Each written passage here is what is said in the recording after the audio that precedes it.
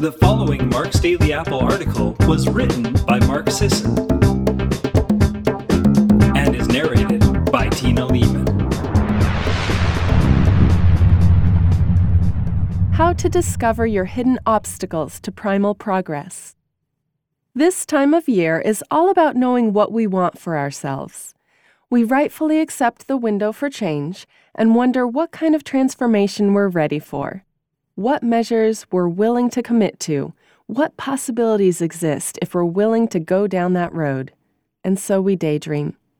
We imagine what it would be like to feel better, fitter, healthier than we do right now. We think about how life would be different. We start to mentally put the pieces into place, how we'd go about this endeavor. How bold are we willing to be? Where will the energy, support, ideas, and resources to fuel this venture come from? Maybe it's at this stage, or maybe even after we get started, but all too often, some other element eventually weaves its way into the picture. Self-doubt, pessimism, compromise, sabotage begins trickling into our process. Our hidden, well-worn obstacles start popping up. It seems like a universal dictum. When you start to make positive change, you're going to get pushback. It's not a magical force thing. The fact is, you're rocking the boat. Your attempt to change, no matter how small, is throwing off the dysfunctional equilibrium you've been living with. Somewhere along the line, you got used to how you live and how you feel. Inertia is as much a psychological as a physical phenomenon. Change your ways, and it's as if all the mental bogeys and old patterns wiggle their way to the forefront to register their agitation. Maybe even the basic external logistics of change become a knotted mess temporarily. It can feel like the universe is on a targeted mission to crush your good intentions. Personally, I don't think the universe has it out for you, but I'd make this suggestion. Expect pushback and learn to roll with it. Behavior change is genuine transition. Let's name it as such, shall we? Transition always involves some degree of destabilization. When facing instability, your best bet is to give up the need to fix the situation or wallow in your own irritation and simply get comfortable with it. Welcome instability and all it brings up. Invite it in and let it seep on your couch for a few weeks if need be. While it's crashing at your place, get to know it. Listen instead of slinging yourself around in the dark. You never know what it'll teach you about yourself. Because the ultimate force at work here is you. Pushback is inevitable. Instability is expected. What's optional is frustration. We tend to take a fight this, fend off that mentality to mental or even logistical resistance. War metaphors for personal change. Whom are you fighting? Doing battle with oneself, in my experience, generally does nothing but expend a lot of needed energy. Now, let's dig in a little more for how to uncover these hidden bogeys. We've covered the first order of business. Expect them. We've hit the second to-do. Become willing to let your guard down and learn from them. Now, 3. Listen for their voices. Because sometimes hidden isn't what we think it is. It's obscured in some way, but perhaps disguised as fixed reality, dressed up as a safe, rational choice, even cloaked in self-selected, conscious preference.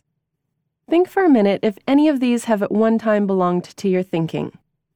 I can be happy with just, I'm not really an XYZ kind of person. It's probably too late to imagine that for myself. The weight loss thing just doesn't seem to work for me. Whenever I start to get in somewhat good shape, something always happens to derail my progress. This is only a small subsection of what could probably be a book-length list. In other words, hidden obstacle isn't something like a low number in your budget that you can commit to your health. That's a parameter which might reframe but doesn't in any regard need to derail your pursuit. Nor is it a limited schedule with screaming children or a demanding boss or a long commute. These are elements to work around, but again, not deal breakers. And nor is it a medical condition, whether it be morbid obesity, chronic fatigue, a heart condition, or whatever. These impose restrictions or suggest a varying, flexible trajectory, But in every case, progress of some kind, and often grand life-changing kinds, is possible. Please work with a trusted physician who can outline any restrictions and actively monitor your health as you progress. Maybe some circumstances don't allow us to have total freedom in our personal schedules or budgets. Maybe we work with physical restriction. But all this suggests to me is a reframing of process, not a lack of possibility. In short, hidden obstacles are the excuses, justifications, and other self-imposed limitations we put between us and our visions. In these situations, I have a friend who always suggests people ask what investment they have in staying the way they are. In other words, what do you gain by staying put as is, in circumstances you say you don't want to be in? The question might seem off-putting. Our feathers get ruffled when someone suggests we have a stake in our own unhappiness.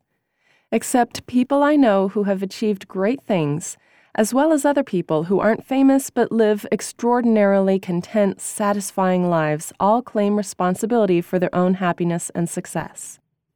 I've discussed some of these common roadblocks in the past. Hidden obstacle, comparison.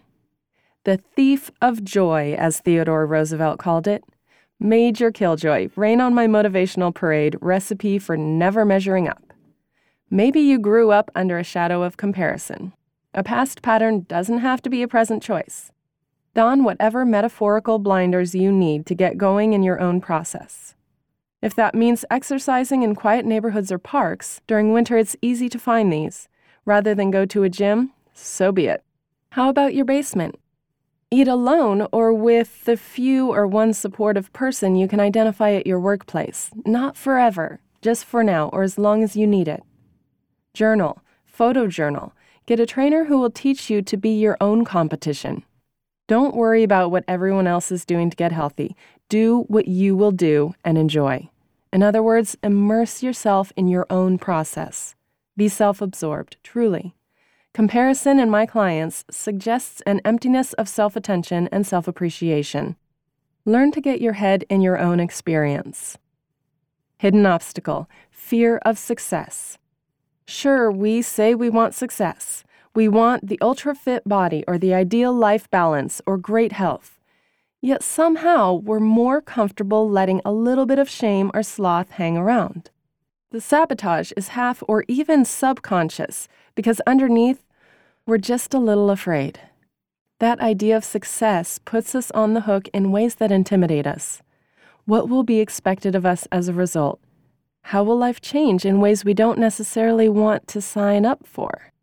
It's time to have more faith in ourselves, in our ability to navigate our own lives through our own best interests. Hooks and others' expectations be damned. The most important gains we'll make by getting healthy aren't the outer changes, but the inner fortitude we'll cultivate and walk with from here on out. Hidden obstacle, the victim fatalistic mindset. Maybe past attempts have been many and unsuccessful. Perhaps some random hits of bad luck or bad timing or whatever we want to call it have dotted your history with health, weight loss, fitness, self-improvement, etc. The only one applying the past to the present right now is you. Time doesn't care. The universe isn't paying attention. Anyone who keeps stirring up past pain is truly optional in your life if you're ready to be honest about it. It's time to reclaim choice. You can have a new beginning anytime you desire one. What you drag along with you, however, is your responsibility. Sooner or later, we all learn to answer for it. Hidden obstacle, the captive character. The reels of old scenes, the loops of self-talk. Too many of us are captive characters in the stories we tell ourselves and those we've been told about ourselves in the past. We make a move towards some positive goal, and almost invariably, the chatter begins about how worthy we are, how we're not the athletic type, how we'll never be able to have a healthy relationship with food, how we're not cut out for the happiness and well-being others seem to be able to claim for themselves. While this might be one of the trickier obstacles to face, I suggest, as I did earlier in the post, to not fight these messages, which only throws your energy down a useless pit. The key is to let them be, without identifying with them. To use the couch surfing metaphor again, when we make the distinction that they're annoying, lazy house guests rather than head of the household, we stop giving these voices authority they aren't due. Rather than silencing the messages, practice creating mental distance from them when they come up. And then get busy writing a new story you will want to identify with. Don't worry about affirming you are this or that kind of person. Just make a self-investing, healthy choice in the moment. The string of these will become a new narrative and the interlinking chain toward your success. Thanks for listening today, everyone. Which of these obstacles or any others have you encountered? What helps you get over the hump? I hope you'll share your thoughts and advice in the comment board on Mark's Daily Apple. Have a great end to the week.